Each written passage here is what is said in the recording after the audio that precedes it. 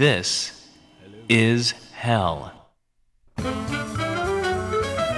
Money is the root of all evil, and capitalism is all about money, so you do the math. This is hell, and it was that kind of money that for-profit power providers were insisting upon if they were going to provide the green power that citizens in the state of New York were demanding in this age of worsening climate change. But then something happened. The power of private power companies was finally challenged by popular legislation in the very halls of state power, which the power providers had been dominating seemingly forever.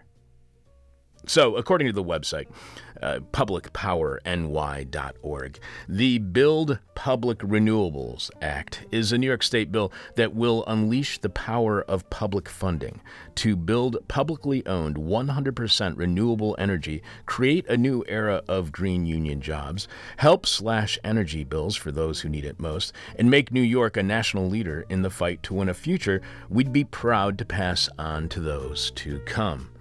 BPRA, again, the Build Public Renewables Act, unleashes the power of public funding, including via the Inflation Reduction Act, to build 100% renewable energy directly. PublicPowerNY.org states, while New York passed leading climate targets in 2019, its reliance on for-profit corporations to meet them has kept New York stuck at just 4% wind and solar power every year since. BPRA enables the New York Power Authority, the nation's largest publicly owned power provider, to fix this. Every year, the New York Power Authority will perform a review on whether New York is on track to reach 70% renewable by 2030 and 100% clean energy by 2040 per state mandates. If it's not such as in every year so far, NYPA will step it in to build enough energy to make up the gap and keep us on track. The energy NYPA builds will create tens of thousands of green union jobs thanks to ironclad prevailing wage requirements, project labor agreements, and Buy American provisions finally fulfilling the promise of the Green New Deal. With the strongest labor and just transition language that energy unions have ever seen, the Build Public Renewable Act could be the most powerful tool for bringing full unionization to the renewables industry, especially for contractors and subcontractors who are too often left without labor protections. As today's guest adds, BPRA passed with nearly everything the Democrat Socialists of America wanted, the DSA wanted, including the closure of 6 power plants causing asthma in black and brown communities. I mean, it sounds great, right? Environmentalists are happy, workers are happy, the needs of the marginalized are fulfilled, but it also sounds like it should have been impossible to pass. So how did this, and get this, socialists get a new law on the books to fight climate change? And what does it say about today's Democratic Party when it was so opposed to the act originally? In a few minutes, we will have the return of journalist, essayist, author, teacher, and columnist Liza Featherstone, who wrote the In These Times article, New York Socialists Won Big on Climate Change. How did it happen? Liza is a columnist for Jacobin as well as for the New Republic's Apocalypse Soon, which covers climate change, fossil fuels, renewable energy, environmental justice, and life in a warming world. You can find Apocalypse Soon at newrepublic.com/apocalypse-soon. Liza is also a contributing writer to The Nation, where she writes the advice column, Asking for a Friend. She edited the collection Comrade Kollontai, writings on sex, family, and women's rights, which will be released in February of 2024. Alexandra Kollontai was a Russian revolutionary politician, diplomat, and Marxist theoretician. She served as the People's Commissar for Welfare in Vladimir Lenin's government from 1917 to 1918, was also the leading advocate for women's rights and free love within the Bolshevik Party, and the first woman in history to become an official member of her governing cabinet. So that sounds fascinating. Liza's most recent book is Divining Desire, Focus Groups, and the Culture of Consultation, which we discussed with her back in 2018. That interview is available for free at our website, thisishell.com. We also spoke with Liza back in 2016 about her then just published book, False Choices, the Faux Feminism of Hillary Rodham Clinton. This is Liza's fifth appearance on This Is Hell. Most recently, she was on the show back in November of 2019, just before the pandemic, to discuss an article she had written for the New Republic, Moving Beyond Misogyny, Why Do They Hate Us? You can follow Liza on Twitter at @LFeathers. That's with a Z. The letter L and then Feathers with a Z. Producing is Dan Kugler. Dan, how was your weekend? The weekend was good. I've had this antenna that I wanted to set up to my TV for some time to watch Svengoolie Okay. on TV, which is it's not available on streaming, which is what I usually watch. I set up the antenna, and I haven't watched antenna TV forever. Yeah. And I'm addicted. I'm watch Svengoolie, Star Trek reruns. So you're watching all of the old over-the-air stations. Yes. That was so crazy. Did you get up on your roof? No, it's connected, to the TV. Oh, okay. So, but there's a lot more channels than I remember. Yes, So there are. There's a whole great. bunch more digital channels Yes. now. So this past weekend, I was supposed to be at Riot Fest, as friends of the show, Flogging Molly, had invited me to hang out with them backstage. However, I broke my small toe a couple weeks ago, and I've been trying to rehab by walking as much as I can. In doing so, I've been limping a lot. And the leg that is limping, the one with the foot that has a broken toe, now has a pulled hamstring and strained calf muscle, making walking nearly impossible, and standing is just painful. Then there's the people from the surrounding North Lawndale neighborhood, the area that surrounds Riot Fest. The people who live around Douglas Park and protested against Riot Fest being in the park in the first place without any community input on how the event would take place or even if it would or should. So I had a bum leg. People were protesting against Riot Fest, and I want to thank my broken toe, my strained calf, and pulled hammy for standing with the community of North Lawndale and giving me even more reasons to boycott Riot Fest this past weekend. Dan, what is this week's question from hell for our listening audience? What can climate change do for you? We will be sharing some of your answers to this week's question from hell following our talk with Liza in just a couple of minutes. Brave enough to be streaming live, dumb enough to be goofy, stupid enough to think that we could be a regular part of your weekly hangover. This is hell, and Dan has this week's hangover cure. This week's hangover cure is Shikembe Chorba. Wow, pretty good on the pronunciation there, not so bad. Practice. An article from earlier this month at LP had the headline, "The Bulgarian Soup That Cures a Hangover." The story reports that Shikembe Chorba's two main ingredients, pieces of calf stomach and fresh milk, may seem difficult to combine in a single recipe. You think? But it's possible. And the combination is known in Bulgaria as a hangover cure, alongside local specialties like fermented cabbage juice and ayran, a drink made with water, yogurt, and salt. The dish also includes oil, butter, paprika, salt, garlic, wine vinegar, and chili. Makes you wish you didn't drink at all. It does. Right? It does. It does. Shikembe Chorba has had a peculiar social evolution in Bulgaria. It was once considered a dish of lowest classes, as tripe was cheaper than heart and liver. In the 1930s, wealthy Bulgarians began eating it as a cure after a night of drinking.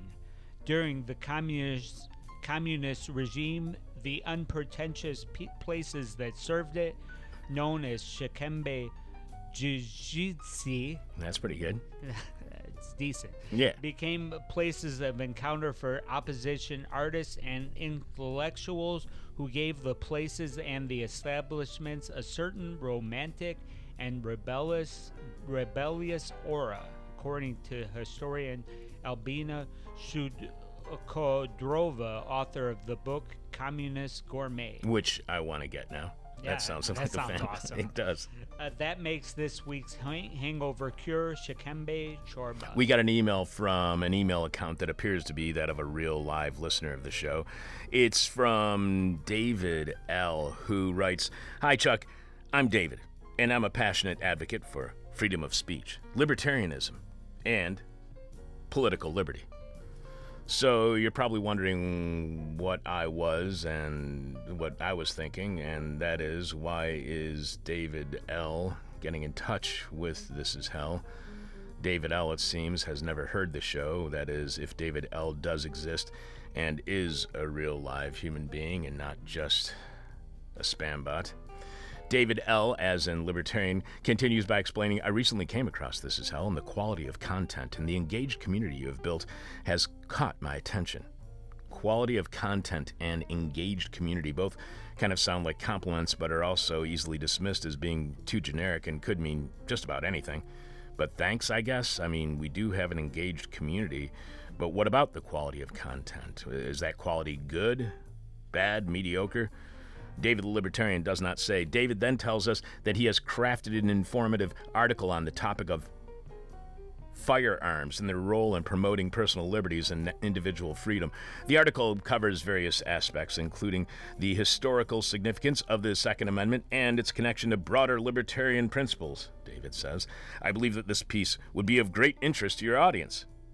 And David L., if you truly believe your libertarian views on guns will actually be interesting to our audience, then you do not understand our engaged community, as you call them.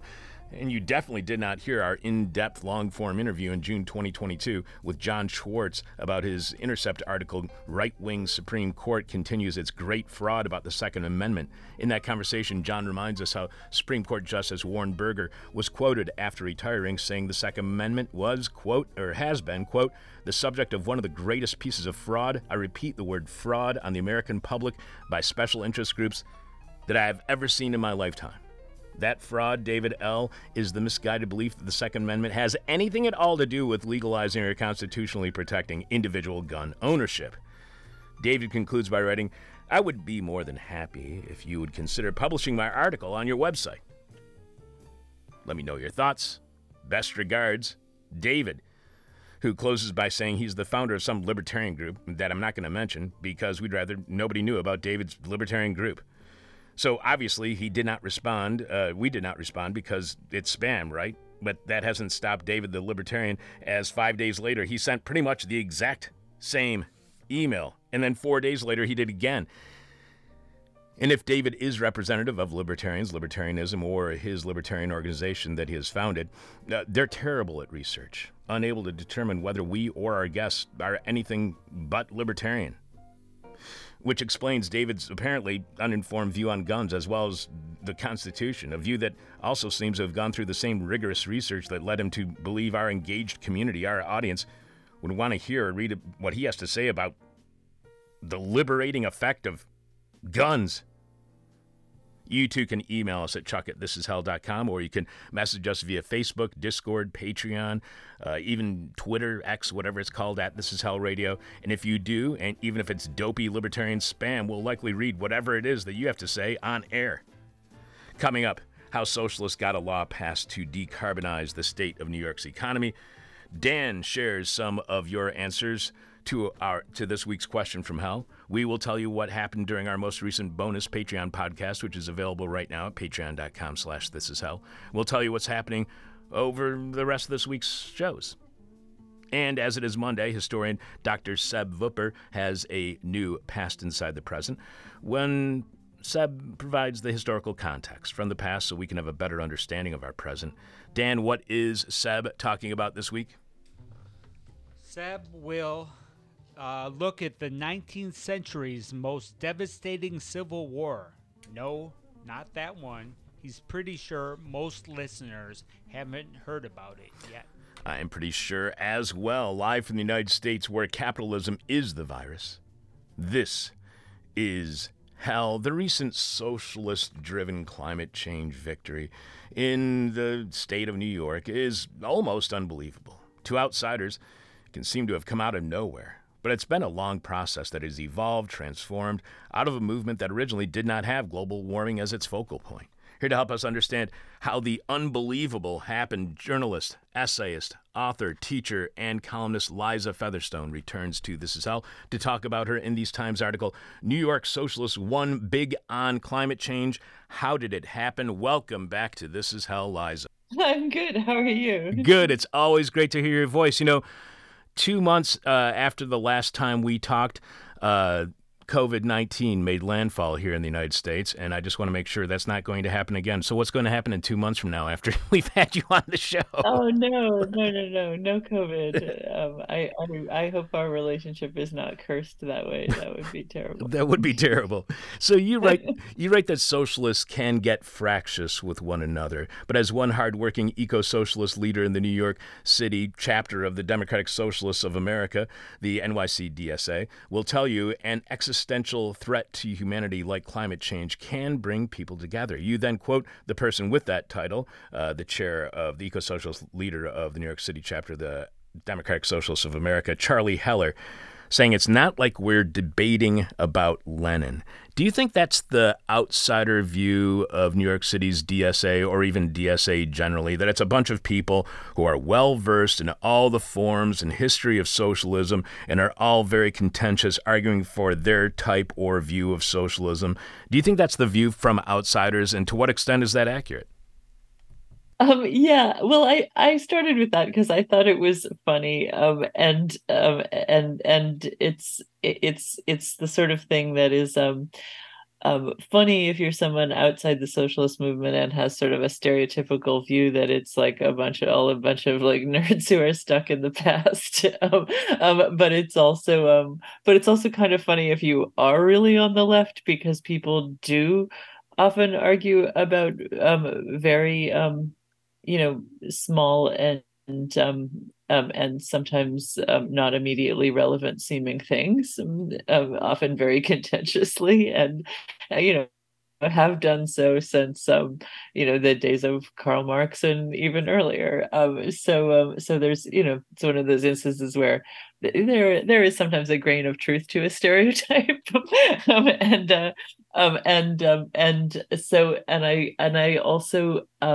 I also began with that because I think there is a lot of division among the left and in the socialist movement as well, and that it was interesting in that light, how well people were able to come together around this big piece of climate legislation and organize around it without a lot um, of factionalism. And to that end, I thought one of the things that we're seeing that is really encouraging, I think, is this willingness to try things out, and see what works, rather than just being dogmatic about it. And I think that that a lot of outsiders would assume that the socialists were just going to kind of dogmatically stick to whatever Lenin said, but also that is our experience on the left, right? That a lot of times people won't try something because their dogma says, we hate electoral politics, or we hate we don't like what the federal government is doing, so we're not going to build on it or do anything related to it, or there's like a lot of times there is that kind of dogmatism. So one of the things that was really exciting about the success of the Build Public Renewables Act was the willingness to just try a lot of different things, and see what worked, regardless of what our predispositions toward them might be. Did that surprise you? Do you think if you had gone back in time and talked to yourself when you were joining the DSA, do you think you would have been surprised to learn that in 2023 they would actually have a major legislative impact on the state of New York? Yeah, it would surprise me. I mean, I tend to be a fairly optimistic person, but nothing in my experience in America as a leftist of many, many years. I mean, I don't know how old you are, Chuck, but I'm in my mid-50s. And this is it. This was quite it was quite unimaginable, certainly in the 80s and 90s, that such a thing would happen, and really for most of the 2000s as well. I think I think a lot of us had high hopes that the Bernie Sanders movement would make more things possible, but we didn't really imagine what that could look like. And I think that what we're seeing right now is some examples of what that could look like. So you see this as the lingering legacy of the Bernie Sanders type of grassroots campaigning that he was doing. You see that as an extension of that, as well as even maybe going back to Occupy. Do you see this as Yeah. kind of on a, I don't want to make it overly simplistic, but kind of a linear history of even going back to the anti-NAFTA debate or anti-NAFTA actions, the Anti-Free Trade Act and actions, then going to Occupy and even the anti-war actions. Do you see this as part of this one kind of linear evolutionary history that's taking place right now with the left in the United States? I definitely do. Yeah. I mean, I think that Occupy, and you're right to trace Occupy's origins back to some of those anti-globalization, protest movements of the 90s and early 2000s. I think that absolutely a through line there, both in the actual people who were doing that organizing and in the way that they were thinking about it. And I think that and I think that you can definitely see a similar through line from Occupy to the Bernie movement. I think that one of the things that Bernie Sanders did was both to help people think big, and about that that achieving a more just society, a more just economy, really involves some kind of socialism, and that socialism is a matter of state power. And I think that was a huge change from Occupy to the Bernie movement.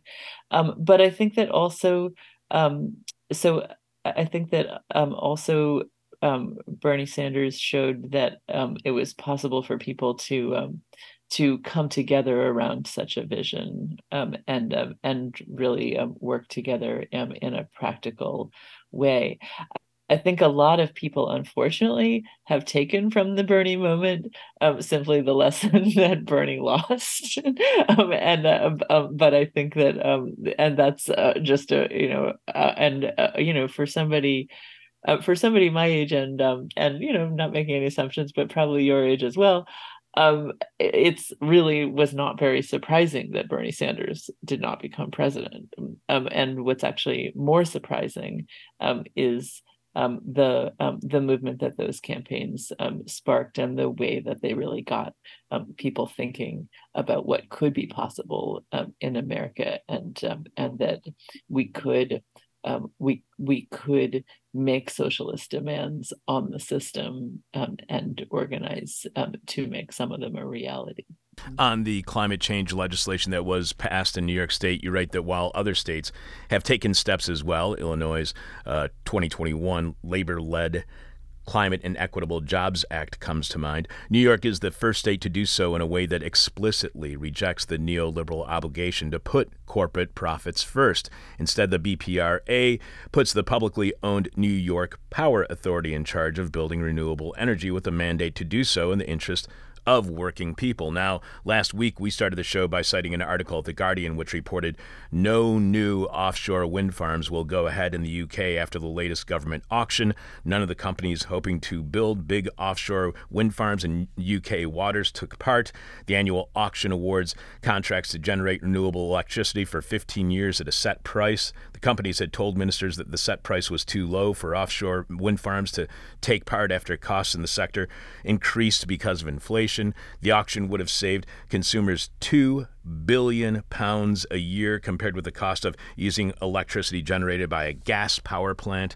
So the UK tried to do right by working people with the lower set price for electricity. But the private sector said there's not enough profit in providing cleaner, renewable energy at prices that working people could potentially afford. In the US or anywhere, will the market allow the state to go through with policies that respond to climate change and do so in the interest of working people? Is the market the biggest obstacle right now to climate change? Yeah, I mean, it's a great question. I think that the story you just told about the UK really shows how badly we need publicly funded renewables, and why it is so good and important that New York State was just able to do this, because absolutely the private sector won't do it unless it's profitable. This is so this, the Build Public Renewables represents a potential way that it can be done without their help, without the cooperation of the private sector. The and I think what's also encouraging is it shows a model for other states and municipalities to do the same. Wind is an interesting, this morning I was reading a big report on the effectiveness of Biden's Inflation Reduction Act in encouraging investment in renewables, and it's going great with solar and a number of other technologies, but wind is a big gap. They're having a really hard time getting wind energy built despite the Inflation Reduction Act. So, we're clearly having the same problem as the UK, getting the private sector to feel it's profitable to build more wind farms. So yeah, we really do need this. We need the public renewables, and I'm hoping that we can keep getting it done in New York, but I'm also really hoping that people can do it elsewhere as well. But the one of the things that you write is that eco-socialists in New York won because their goal was unabashedly socialist, because they'd built a bench of elected leaders, and because they were willing to try everything, even with great risk, while rethinking strategies that weren't working. They're willing to try everything. They're unabashedly socialist. How likely is it that the success that might have been, when it might have happened from New York State, is going to be squashed by the right again, by either saying they're a bunch of socialists or this is government interference? The goal was unabashedly socialist, but was the rhetoric and the message, and can that again? Do you think it'd have the same effect as it has happened in the past? As soon as you say it's socialist, as soon as you say it's government interference, it seems like the polls turn against it.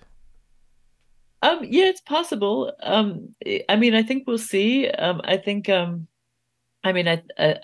what it will really depend on um how quickly how quickly it can get done, and how quickly people can start enjoying the benefits of it.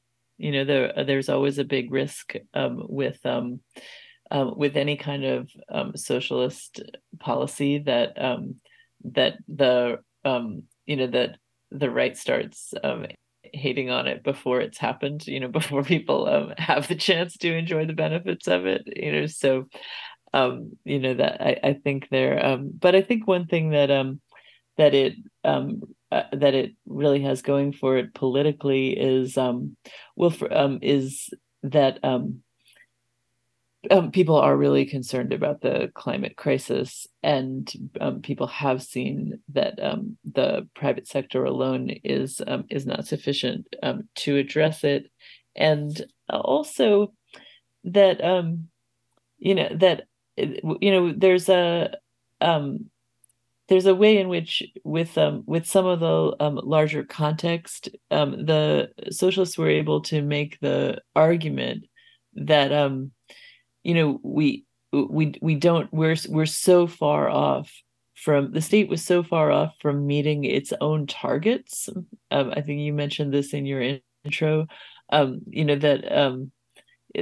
we kind of they were able to some extent to make the argument that, look, we have these targets, we know that climate change is important, we're so far off from meeting them, we have to do something different. And that argument was persuasive to many people who were not socialists. And further, the legislation itself has had something like a 68% approval rating in the general public. The Governor Kathy Hochul, has only won her re-election by 52%. So there's I think there's a lot of compelling political reasons why the politicians might want to stick with this for a while and at least give it a chance. Further, I mean that the DSA has been successful in launching primary changes to many of the Democrats who were resisting this legislation and standing in its way. So I think that will also help intimidate some of them. But the DSA, as you know, the DSA is unabashedly pro-worker, but the way that the right had framed it, and even people in the center, and the centrist leftists, if you will, or liberals or whatever, they have tried to make it sound like, environmentalism is anti-worker. Well, the DSA is pro-worker. You write the question shared by centrist Democrats at the time was whether climate as a broad issue could mobilize working class Americans. Was that because of that perception that environmentalism and jobs were in competition with each other? Is the BPRA, is that about not just, decarbonizing the economy, but is it about decarbonizing jobs? Absolutely. I mean, and that I think was one of the things that was so powerful about it was that you're exactly right that one of the things that right-wing and centrist discourse has done is often successfully pit environmental concerns against the welfare and well-being of working people, um, and um, and with this campaign, the DSA was able to credibly argue, look, working people cannot afford these high energy bills, from the way these for-profit companies are just recklessly jacking up these prices, and on the other hand as well, we can working people need the jobs to be good, need the labor protections, they need to be unionized jobs, there need to be wage controls, wage floor. And actually, Kathy Hochul, the governor, kind of shot herself in the foot with this, because the compromise that she offered on the bill had stripped it of the labor protections, as well as the environmental justice protections. So she actually really, um, you know, um, revealed that the centrists were, maybe okay with doing something on climate, but not in a labor-friendly way, and not in a way that respected the poorest communities. And DSA was able to say, no, we won't accept this compromise, and keep playing hardball for a truly labor-friendly bill.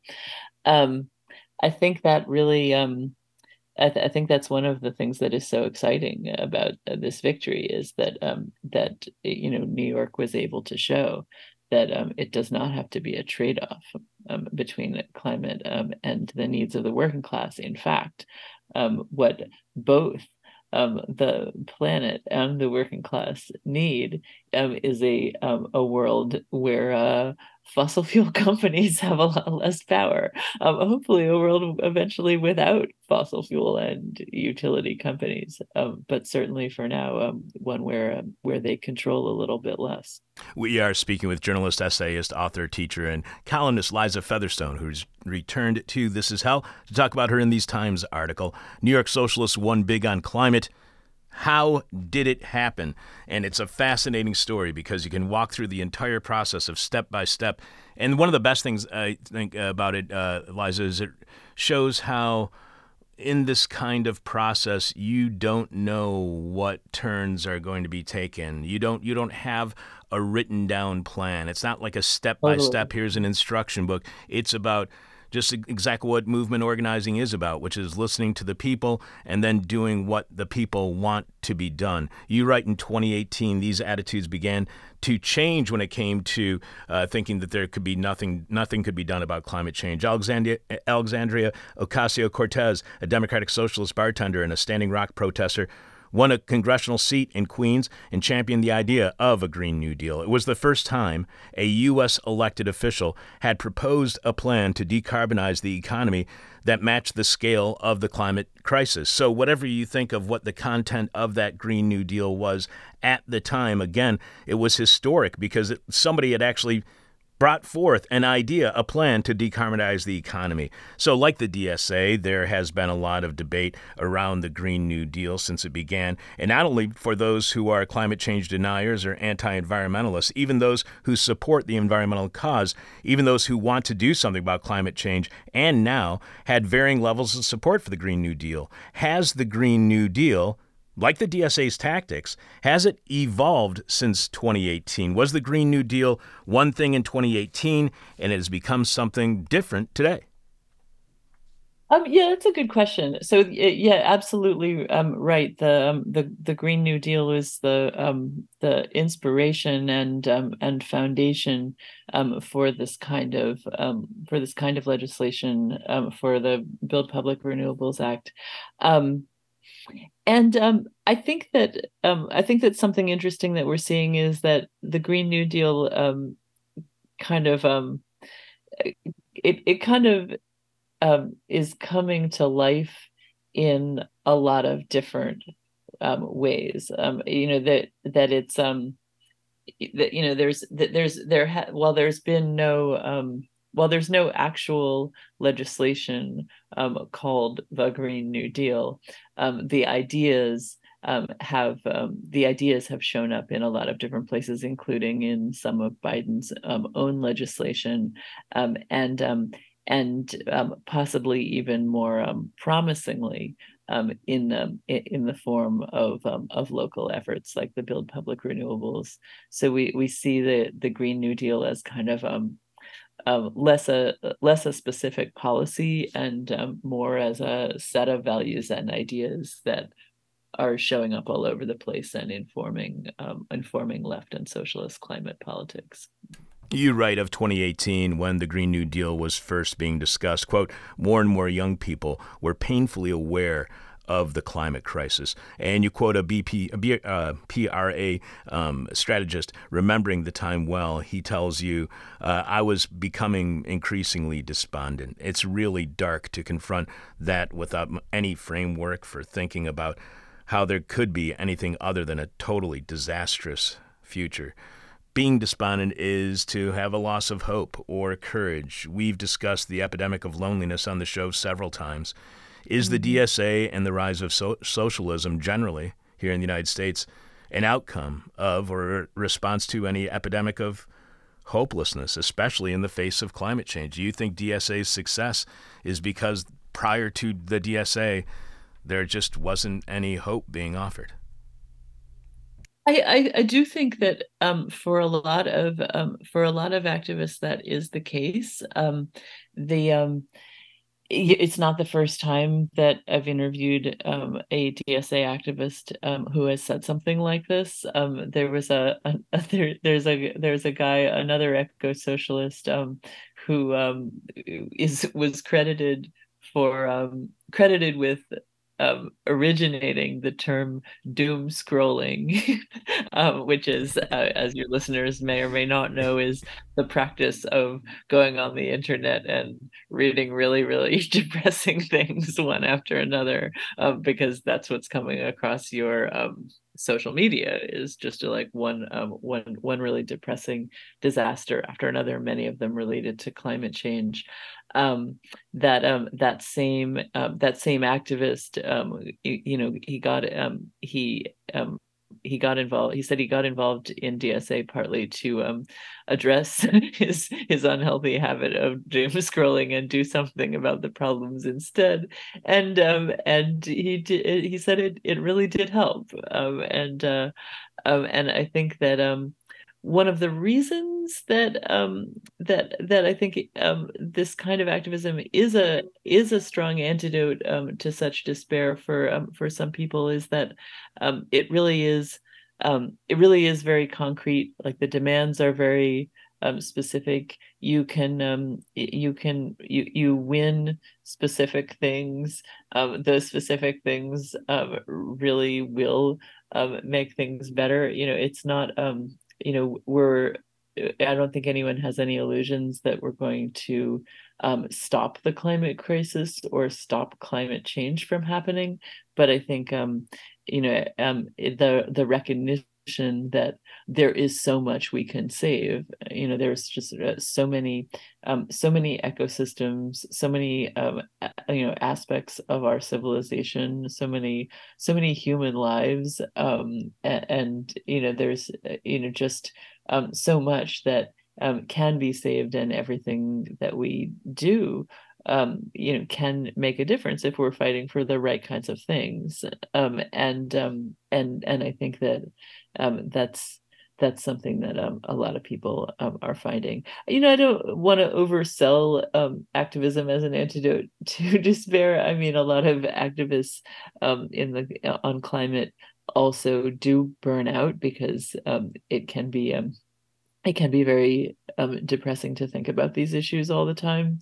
I think that in DSA there is a kind of a collective spirit that is very hopeful, that does support people in this work.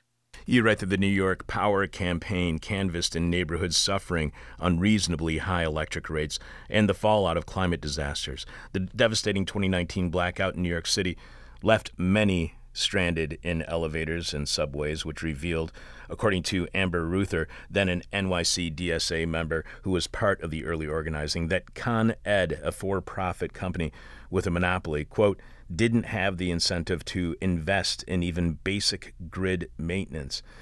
You add that public power advocates argued that the government, without the profit motive and with democratic oversight and obligation, could do a better job. So was the problem, Liza, the profit motive existing whatsoever within the power sector, or is it just that it had become a monopoly? Can you have the profit motive to engage in the competition and motivate the innovation and bring about modernization and maintenance? Can you have the profit motive within a public power public utility structure, or can you not have the profit motive in whatsoever, because it will ultimately always lead to a monopoly? Is the problem the profit motive or the fact that it was a monopoly? Oh yeah, I mean, that's a good question. I would tend to think that the problem really is the profit motive, because there just isn't this the incentive to do right by people, and to really plan for the future. I mean, the thing about capitalism is it's very much about the motive is to make profits right now. capitalists don't even care whether future capitalists are going to be able to make profits. So something like grid maintenance is a perfect example of that. It's just like whatever is right in front of you and is going to allow you to make a buck is the priority.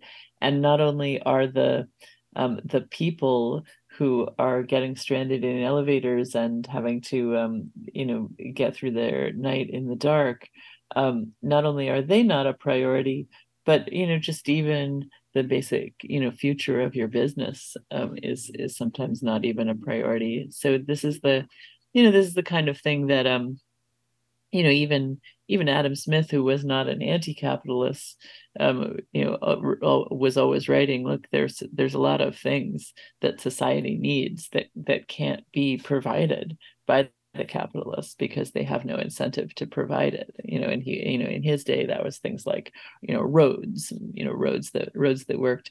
And in our day, even I think that even if you aren't an anti-capitalist like me, you got to admit there are things that we need that are public goods that the private sector can't provide, and certainly an electrical grid appears to be one of them. You mentioned Assembly Member Zoran Mamdani from Astoria, Queens, saying that colleagues were puzzled by his lobbying for BPRA since he wasn't the sponsor of the bill. Legislators customarily spend political capital only on their own bills. When he called them, they'd say, "Why are you calling me? It isn't your bill." How do socialist elected officials employ their political capital differently from what is customary, and why do they do that? Yeah, it was really an interesting glan glimpse into how socialist legislating is different than political business as usual. I mean that if you're a conventional politician, you're really about yourself, like your own individual political reputation, your own individual political capital. You want to be able to pass bills and say, I did that. And for the socialists, it's really about, they want to be able to say, look, our movement did that, or DSA did that, we did that, or even, our community did that. And so yeah, so I think that the way that Zoran told that story was important, that it was just not what the bill certainly wouldn't have been passed if they had left it only to the sponsors to push it through. But a group of even like 6 legislators, which is not a lot in the scheme of the whole New York State government, but even 6 legislators working on this was a lot more than just one or two. And it did really make a difference that they had that collective consciousness, and of going beyond like just the ego, um, sort of the ego-driven model of politics where you're just really out for yourself. But you write about this, the challenges for the neophyte lawmakers from the DSA, from socialist lawmakers. BPRA's sponsor in the state Senate, Kevin Parker, chair of the Energy and Telecommunications Committee, wasn't a socialist or a passionate supporter of public power. The DSA's Heller says, but DSA activists didn't realize how little good faith Parker brought with him. According to Heller, Parker committed to pushing BPRA if the group could get other legislators to support it. But when the DSA members approached other elected officials, they were told no one supports a bill unless the lead sponsor asks them to. It was apparent that Parker was trying to kill this legislation. You quote the DSA's Heller saying of Parker, "He just lied to us. We realized that even though we're socialists, we weren't cynical enough. The Democrats of Albany didn't want to pass a climate bill because there was too much money on the other side." You talk about how the DSA is trying to challenge the powers that be in the Democratic Party, whether they are liberals in Albany or whether they label themselves as progressives in Albany. money, cynical politics motivated purely by self-interest and distrustful of human sincerity or integrity, is that by definition the politics of neoliberalism? Are the politics of neoliberalism cynical and guided by the power of money? Is that what the DSA, more than anything, is trying to end? The politics of neoliberalism. Yeah, I would say that's a really good way of putting it. That this reality of politicians being bought and often fully owned by industries, and being absolutely faithful to the industries that back them, and then on the other hand, often espousing progressive rhetoric, whether it be about like sort of nice feel good identity politics stuff, or even about the climate itself. I think that certainly is neoliberalism, and exactly what the DSA is organized to counter. And in this case, it was successful, and but it is a heavy lift. We see that some good can come out of a neoliberal model. I mean, Joe Biden's Inflation Reduction Act is very much in a neoliberal frame, in that it's meant to encourage the private sector to reduce its carbon emissions and to make money while doing it. And that I mean, that's certainly better than nothing, better than the polluting business as usual. But I think that it's really interesting that even while things like that are happening, DSA is showing, no, you can make change outside of a neoliberal model. You can confront that capitalist supremacy face to face. One last question for you, Liza. We have been speaking with journalist, essayist, author, teacher, columnist Liza Featherstone, who wrote the In These Times article, New York Socialists Won Big on Climate Change. How did it happen? You can follow Liza on Twitter at @LFeathers. That ends with a Z, the letter L, then feather, and then a Z. And you can find all of our past interviews with Liza when you go to thisishell.com and you search on her last name, Featherstone. One last question for you. And as always, it's the question we hate to ask. You may hate to answer. Our audience will hate your response. It's the question from hell. You write that although leadership in the Assembly, the New York State Assembly, the lower house of the state legislature, still refused at this one point to introduce BPRSA, DSA had built power that Assembly person Sarahana Shrestha and the other socialist legislators were able to press for a hearing.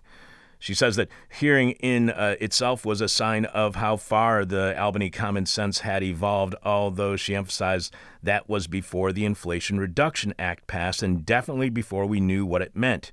You explained that the Federal Inflation Reduction Act, passed in August of 2022, provides direct funding for any public agency that builds renewable energy. The Public Power Coalition commissioned a report revealing that failing to pass BPRA would cost the state billions of dollars in federal funds, a convincing argument for money in state government.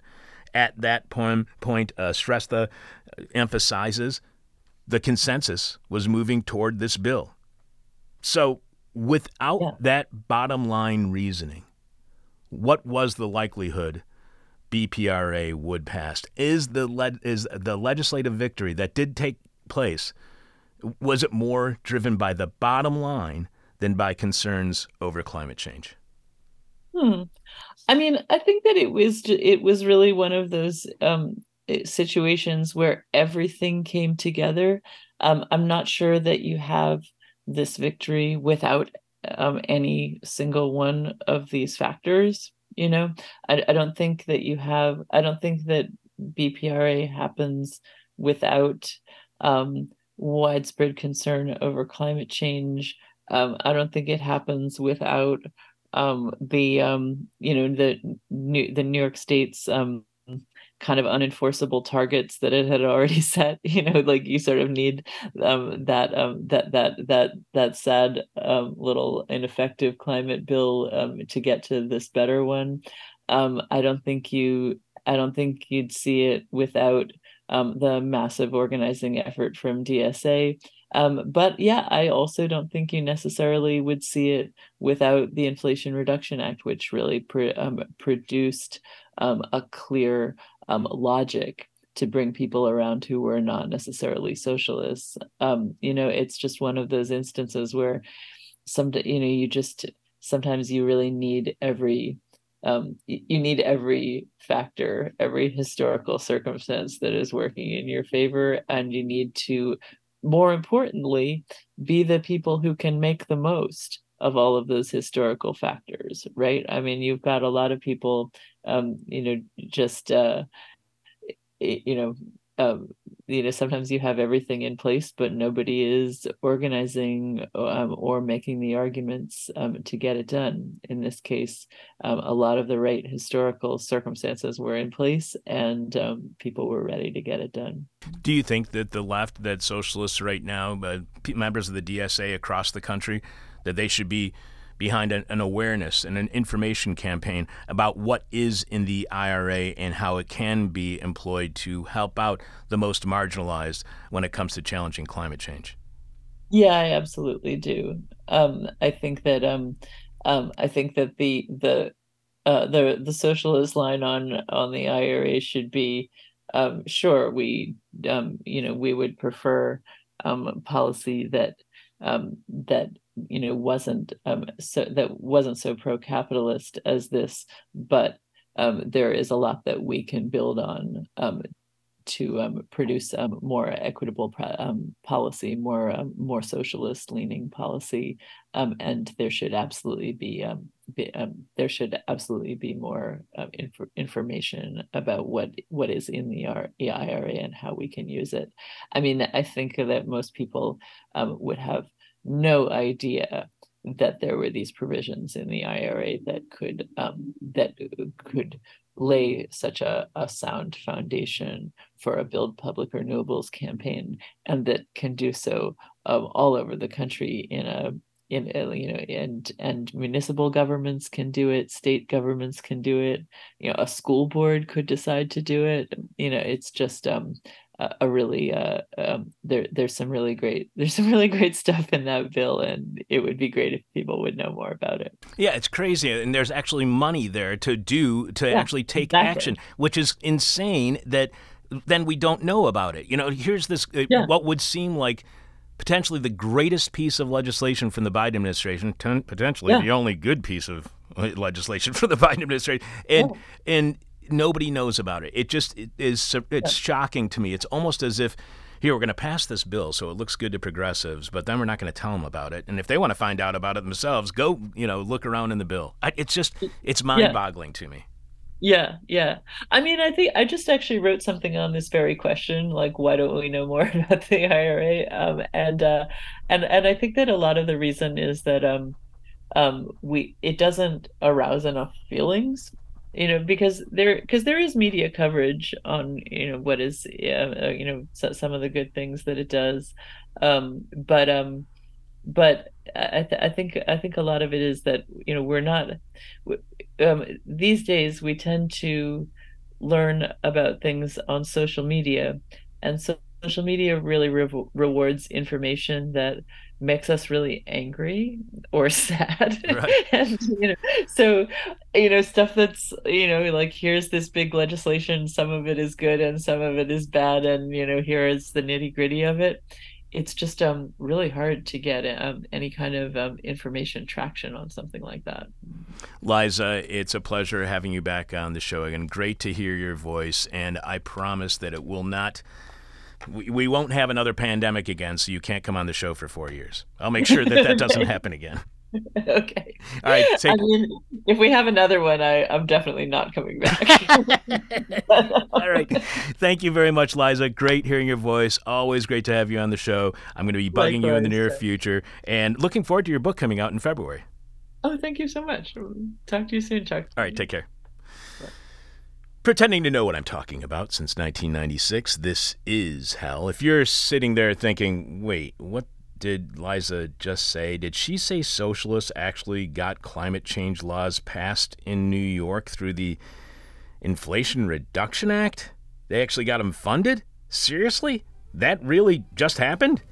Show your appreciation for completely listener supported and commercial free. This is Hell, providing over 27 years of content that you cannot find anywhere else, giving you airtime to opinions, analysis, and perspectives like those of Liza that you won't hear anywhere else, and provide new content to you absolutely free every week since 1996, including 10 years of free shows that you can listen to right now at thisishell.com. Show your appreciation for all of that by becoming a subscriber to our weekly bonus Patreon podcast, which goes live on Patreon at patreon.com/thisishell every Thursday morning at 10 a.m. Chicago time. Or you can show your support for completely listener-supported This Is Hell by visiting thisishell.com and just clicking on support, where you can see all the ways you can support This Is Hell. And somebody has to, because you know that to corporate media and public establishment media, this is hell, so nobody else is going to feed us. On our most recent bonus Patreon podcast at patreon.com/thisishell, which went live again this past Thursday, September 14th, as This Is Hell, there's a lot of research, writing, just thinking about and finding people to discuss the hellish state of our existence.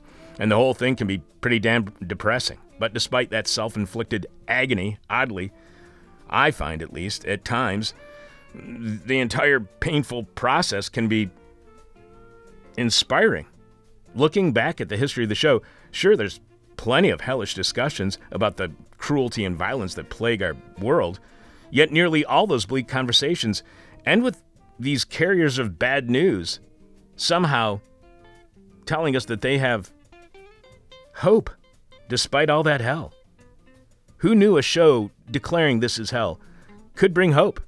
I know I didn't, and I'm the host of the stupid show. Following my rant on being inspired by a show with a gloomy name of This Is Hell, we played an interview from the first day of fall 20 years ago on September 20th, 2003. 2 years and 9 days after 9/11. Back then, we were recognizing the second anniversary of the 9/11 attacks by speaking with a writer from a conservative rag who was on to talk about the Republican Party and their desire to completely militarize U.S. culture. Yep, the Republican plan after 9/11 was to install militarism. Our guest was Kevin Baker, who had just written the Harper's cover story, We're in the Army Now, the GOP's plan to militarize our culture, that appeared in the October 2003 issue of Harper's Magazine. It was the cover story, in fact. At the time, Kevin was writing the monthly In the News column for the very conservative American Heritage Magazine. Go figure. But the only way you can hear me finding inspiration and realizing this is hell, and a 20-year-old talk with a conservative magazine writer on the Republican plan to militarize U.S. culture, as well as get a special discount code for all of our stuff at thisishell.com when you click on support. And you get to ask a question from hell for me, your bitter, blind, broke, gap-toothed radio show host, and to stay on top of, well, pretty much everything going on behind the scenes with exclusive content only for Patreon subscribers. The only way to do all of that is by becoming a subscriber at patreon.com/thisishell. Over the weekend, Taylor joined us as our most recent Patreon patron. So thanks for subscribing, Taylor. Dan, what is this week's question from hell, and how are our listeners responding on Patreon? This week's question from hell is, what can climate change do for you? And this is another Will Ippen written question from hell, so if you have a problem with it, please send all of your emails and complaints to Will, and I don't know how you do that. David S. says, get you oceanfront property in Arizona. Okay. Arizona. I got you.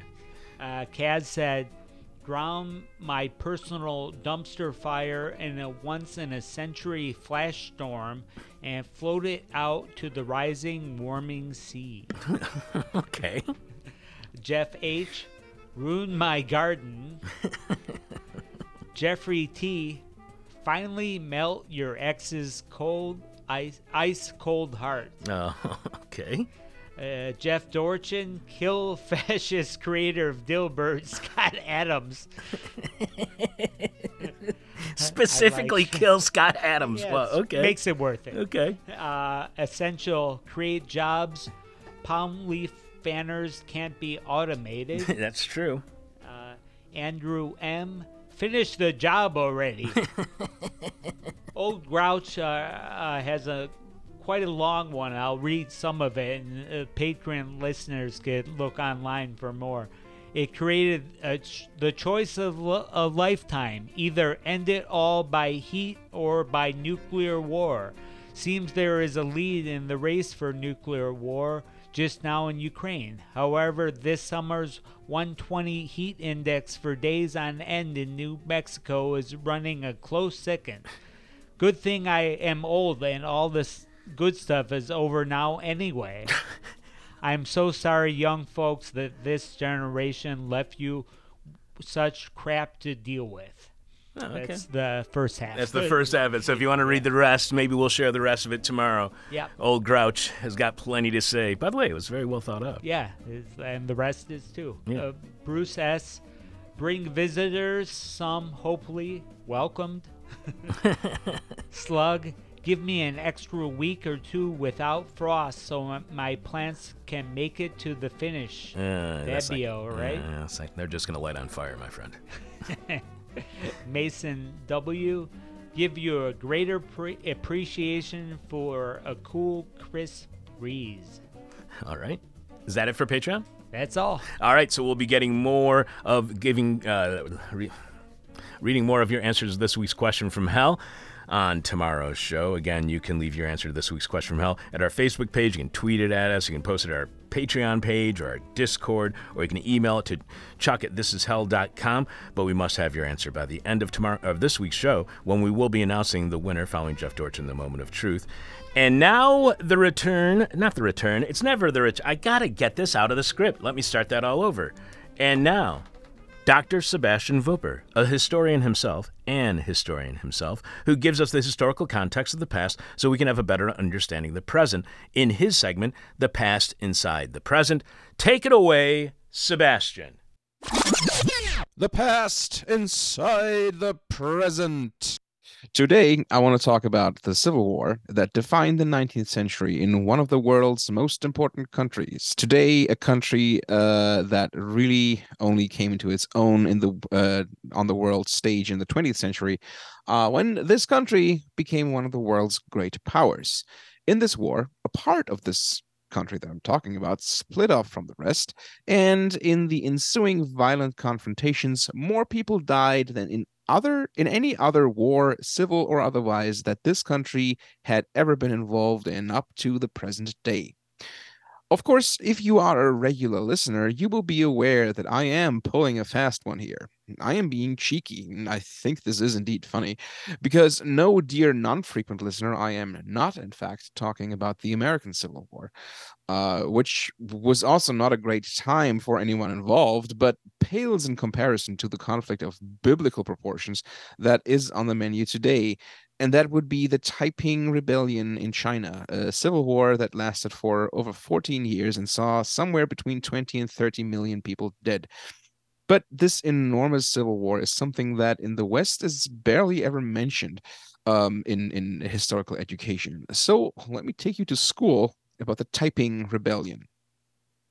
As we have established in the last segment, China in the 19th century was in a bit of a tight spot. The ruling Qing dynasty had become quite badly corrupt. Famines struck the country at somewhat regular intervals due to mismanagement, some due to natural disasters. And the local governments were too corrupt and too ineffective to do much about this. The British, with some American assistance, were flooding the country with opium to the point that the Chinese society was starting to crack and crumble.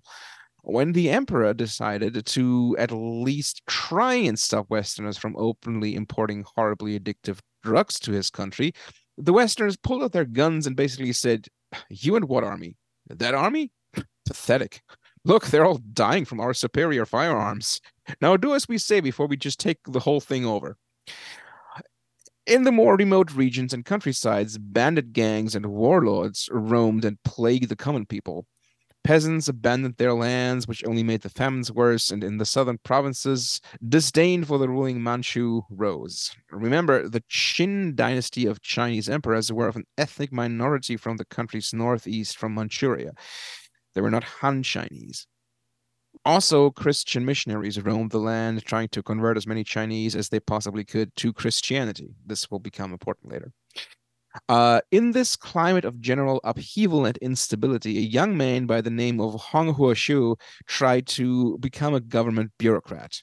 But Hong, just for the life of himself, couldn't pass the imperial examination, which was a truly grueling exam when one tried to become a Mandarin bureaucrat. He failed it for the third time in 1837. And upon this failure, Hong suffered a nervous breakdown. He was passed out for several days after he had returned home from trying to, pass this exam. And while he was passed out, the young man from Guangdong province had a vision. In this vision, he visited heaven, where he sat where he saw that he had a heavenly family that was distinctly different from his family on earth. His heavenly father lamented to Hong that he was angry that the people on earth were not worshiping him. Also, he said that Hong's given name was basically heresy and that he should henceforth call himself Hong Xiuquan. After Hong came out of this delirium, he adopted this new name, Hong Xiuquan, for himself. He also decided to become a teacher, which was how he spent the subsequent years. And since he was more teaching than being a good little nerd studying for the next imperial examination attempt, he also failed the fourth attempt that he took in 1843. Hong didn't mind that, though, this time. Instead, after this fourth failure, he started to engage with some of the Christian missionaries in the area. And opening himself up to Christian teachings, he suddenly understood what his vision meant. The father figure he had seen clearly was God himself. In the vision, he also, as I mentioned, had a heavenly family, and in this family, he had an older heavenly brother with whom he had set out to slay some demons in heaven. And obviously, it came to him that this brother clearly was Jesus Christ. And both God and Jesus had told Hong to go forth and rid this world, Earth, of demons, just as he had done in his vision dream world, heaven type situation. So Hong went to work smashing non-Christian idols and figures and began preaching his own interpretation of Christianity in southern China, where he began to attract followers. In 1847, Hong was introduced to Southern Baptist missionary Reverend Issachar Jaycox. This 19th century names are wild. Reverend Issachar Jaycox Roberts in Guangzhou, the city known in the West as Canton, just a bit inland up the Pearl River from Hong Kong and Macau, if your Chinese geography needs some reference points. There he studied scripture and converted to Protestantism. His associate and partner in all things holy, Feng Yunshan, in the meantime had founded the God-worshipping Society, a religious movement that was dedicated to spreading Hong's version of Christianity. Hong became the leader officially of this society in 1847, and that was the beginning of the Taiping faith. For us modern-day Westerners, the God-worshipping society seems like a pretty weird thing. Hong and Feng combined aspects of a Christian religious sect with kind of aspects of Chinese religious sect, a paramilitary militia, and a secret society into one potent mixture.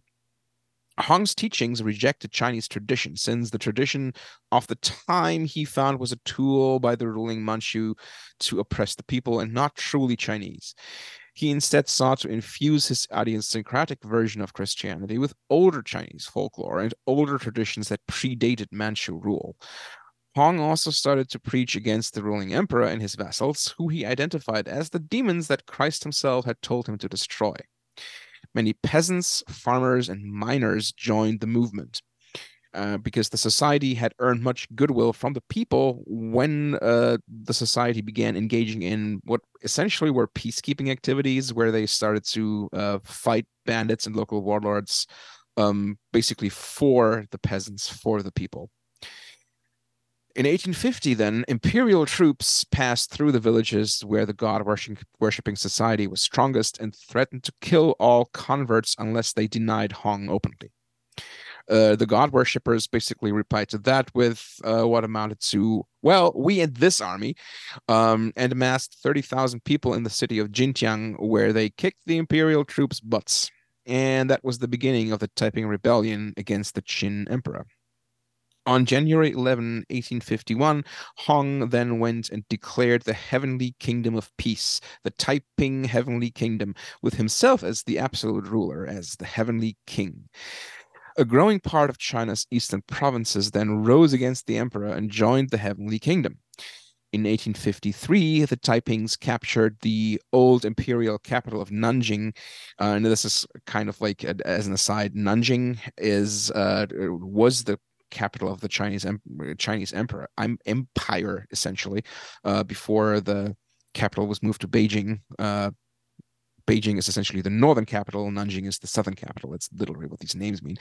Anyway, and Hong then declared Nanjing as the heavenly capital of their kingdom. During the takeover of Nanjing, the Taipings then basically enacted a bloody genocide on the Manchu population of the city because Hong had declared them demons. And after establishing the Heavenly Kingdom, Hong withdrew from public life into the palace in Nanjing and ruled by passing decrees. He lived a life of decadence and luxury, secluded in his palace, surrounded by a small harem of women. The Taiping managed to hold on to a significant portion of eastern China then for almost a decade. They tried to capture Shanghai several times, but here the Qin armies repelled them repeatedly. The Heavenly Kingdom eventually lasted until 1864, when the Qin armies finally managed to push the Taipings back and laid siege to Nanjing. Hong himself died during that siege because, well, it's a siege. The city had exhausted all food reserves, and even Hong himself lacked supplies in his palace, so he started eating wild vegetables that were growing on the palace grounds, and those gave him apparently a fatal case of food poisoning. But even after the city had been retaken and Hong was dead, the fighting did not stop for quite some time after, with Qin and Qin-affiliated armies mopping up subsequent rebellions and uprisings for years and years after the Taiping had been defeated. However, the Qin were now back in control, at least nominally, of the entire country, but their grip remained severely weakened. As I said, they kept mopping up other uprisings and rebellions that upset the imperial order across the country for decades to come. The Europeans also still kept bringing in mass amounts of opium, and also tens of millions of people had just died. As is usual with most wars, the biggest amount of deaths came from famine and plague that all this, warring caused. The Taiping Rebellion exacerbated the existing problems China in the 19th century was facing, which had a lot to do with an overpopulation crisis because more Chinese children now were surviving into adulthood than did before, while the agricultural output of the country remained steady, which resulted in these frequent famines. And then large parts of the country's food-producing regions fell into the rebellion and constant warfare, which is an easy recipe for mass death on this really just staggering scale. Why is the Taiping Rebellion still important today, though? Here's a weird thing. The Chinese Communist Party are actually huge fans of Hong Xiuquan, which seems contradictory, but what with the whole absolute monarch of a theocracy type thing. But the CCP revere the Taipings due to what they see as a form of proto-communism among the people that the Taipings were practicing. There is certainly something to it. The Taiping were extremely communal, and like the communists when they came to power, the Taiping rejected the ruling Chinese traditions of their time as well. And there are still today many modern monuments across China that recall the Taiping rule, and not in a let's remember this awful tragedy, what were they thinking kind of way, but actually in a celebratory light. Which, well, it's almost like other societies can have vastly different interpretations of political dogmas than we do. Here we only hear that the Taiping Rebellion caused millions and millions of deaths and that the Taiping engaged in genocidal practices. But it is important to remember that they also faced practices that were no less genocidal from the Qin loyalists. Just that the opposing genocide was not rooted in an ethnic distinction, but rather in religious persecution and upholding of imperial rule. Which, just because you face a genocide yourself doesn't make it okay to return the favor, just to be clear here. But the Taiping Rebellion was a reaction to a deep crisis of the Chinese state, and had that state not been in that crisis in the first place, they wouldn't have been able to successfully challenge the Qin emperors for a full decade. Anyway, I guess hell is other people after all.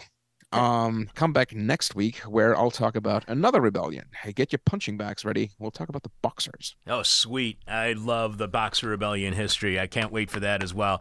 Dude, excellent job again today, Sebastian. Thank you very much. I really appreciate it. I love learning from you. Thank you very much, and enjoy the rest of your week. Oh, yeah.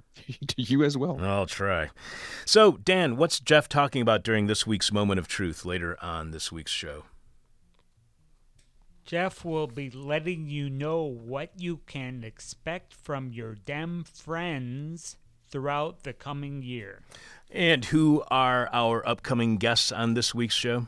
We'll have Kimberly Crenshaw returning to This Is Hell to discuss her new book, #Say Her Name, Black Women's Stories of Police Violence and Public Silence.